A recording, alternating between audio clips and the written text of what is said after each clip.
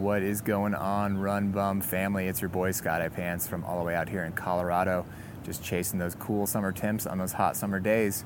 If you're down in the southeast right now, I know it's hot, I know it's humid. So we've got a quick little solo episode from the Run Bum himself on a couple tips and tricks on how to stay cool, how to heat train, how to acclimate to heat, because we all know it's not fun. So check it out. Hi, my name is Sean Bland, but my friends call me Shawn Michael or Run Bum. I've run over 300 ultra marathons. I've been first, last, and everything in between. I started and own Run Bum Races, where we put on 11 trail and ultra running races a year from Central Florida to Southern Virginia. I hope that with my trail running and race directing experience that I can help you train smarter, run further, and fall in love with trail running. If you find this podcast helpful and or entertaining, please help me out by sharing it. I'd also like to invite you to run or volunteer at one of our mini races. Welcome, friends, to the Bend Don't Break podcast. Here we are in the South, aka Satan's butt crack in the summer. If you're like me, living in Atlanta or somewhere thereabouts here, it gets so hot and humid during the summer, and it just sucks the energy out of you running. It kind of kills your dreams a little bit, and it really makes you think or overthink in times on if you're doing the right thing and if signing up for a fall race or something like that, if you're going to be able to finish. So I wanted to give you a few tips on what I do during the summer, living here in the South, other than trying to get the heck out of it, in July and August. But really, a couple tips is just, number one, heat acclimatization is like altitude training, right? It's the same, but different, right? So it's like, you're not going to go from Florida to Colorado and be able most likely to run up and down Pikes Peak. You might be able to kind of just do it and feel bad and not be fast and maybe walk most of it and have to stop a bunch. You can kind of endure until you can't, right? Well, heat is just like that. So, I always recommend to people, it's like this takes 2-3 weeks to really get acclimated to. The hardest thing to really get acclimated is that shock. Like when you go from indoor setting to getting outside, okay?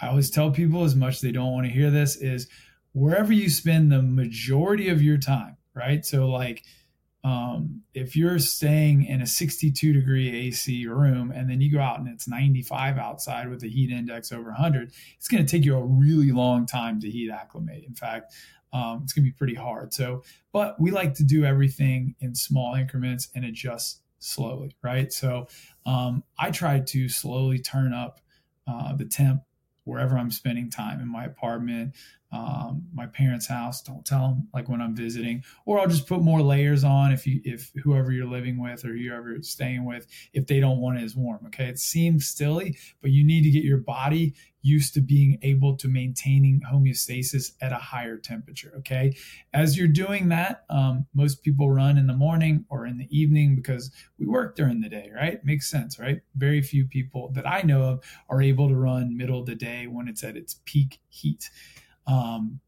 So in doing so, a lot of times, like when it starts to get really hot, I'll kind of cut back on like long runs. Like let's say normally I'm running a 9 or to 11 mile run, which I'm not, but let's say normally I am, as like, an easy run. I'll cut that back to like a 5 to a 7 mile to kind of allow my body to slowly acclimate.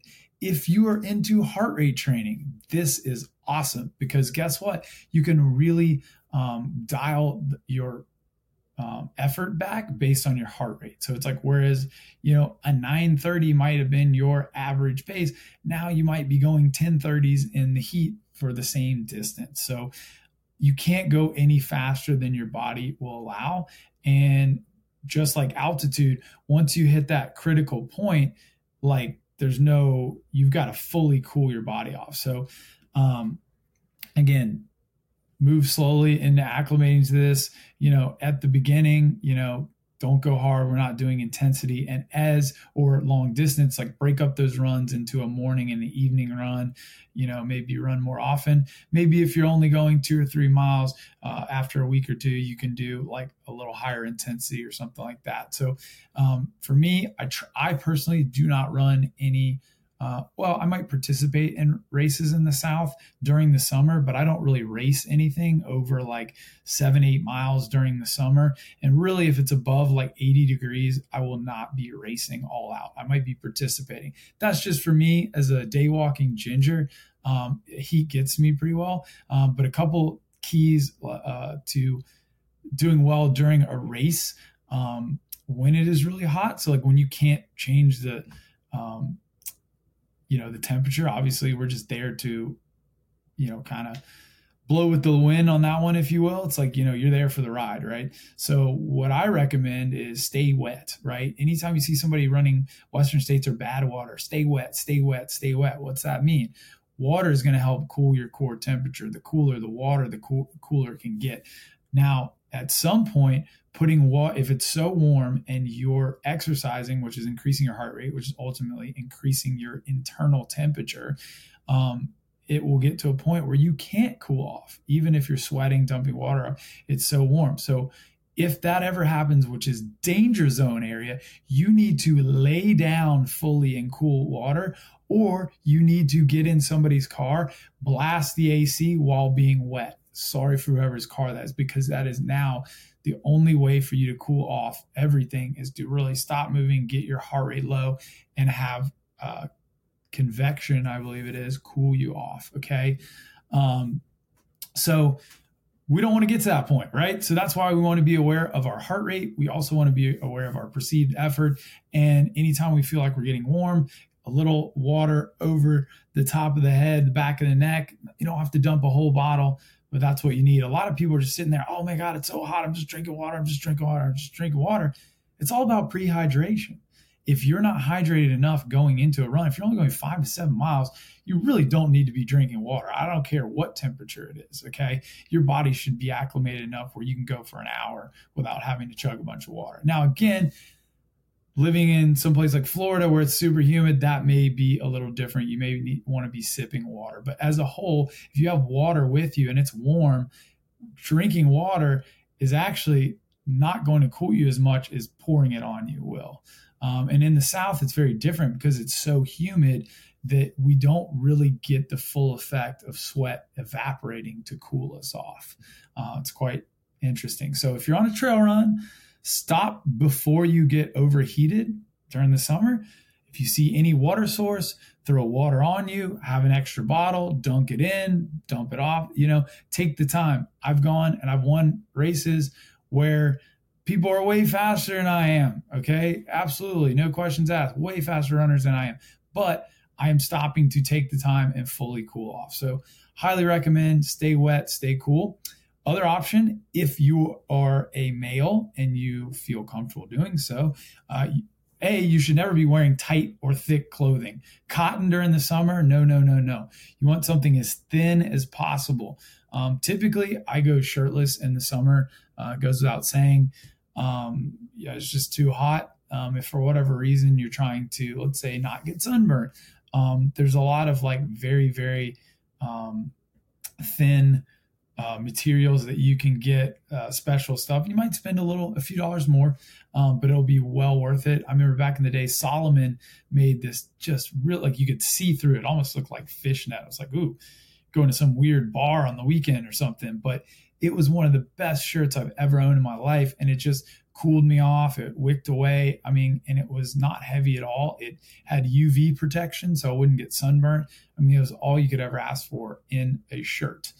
Now, with that being said, I also recommend a hat. Now, thing about hats as well is if you have something that's bulky or doesn't have like the see-through mesh or whatever, it's not going to be breathable. That's going to hold heat on your head. That's one of the most important places that you want to get heat off of, is from your head, because your brain is there, obviously. So one of the things I do is I have some running hats. This is not one of them, but with our races, we give a lot of those away. So I wear with those. They wick stuff away. They can get wet. just get them all nasty, and then you just wash them off. It's fine. Then some runs, if it's a really hot or I'm racing, I will start the race wet. I will start the race by putting water all over me. And people are like, what is he doing? Putting baby oil? It's like, no, I'm going ahead and starting as cool as I possibly can. I also put ice under the top of my hat. That helps just to start off with. Again, like these are small things that might be 1-2% advantage or whatever. Now, I don't necessarily train like that because I want to get used to dealing with the heat. And now I've kind of told you some tips for like if you're racing, if you're running, whatever. What I would recommend in training is once you start getting acclimated to the heat, and it's going to suck at first, but once you're in that hot, temps outside or whatever, once you finish your workout, spend 20 to 30 minutes cooling off, if you will, or just kind of getting back down to where you almost stop sweating, or at least you feel cooled off. Typically 20, 30 minutes. Wouldn't necessarily recommend standing in the sun or getting in like a sauna or anything like that. Your core temperature is heated up enough that could kind of put you into a critical situation, which we may not want, depending on how hardcore you are. But yeah, that helps out too, instead of just finishing with the workout and immediately jumping back in the AC or a cold plunge or something like that. So all of these are, I hope, tips that I use that will help you.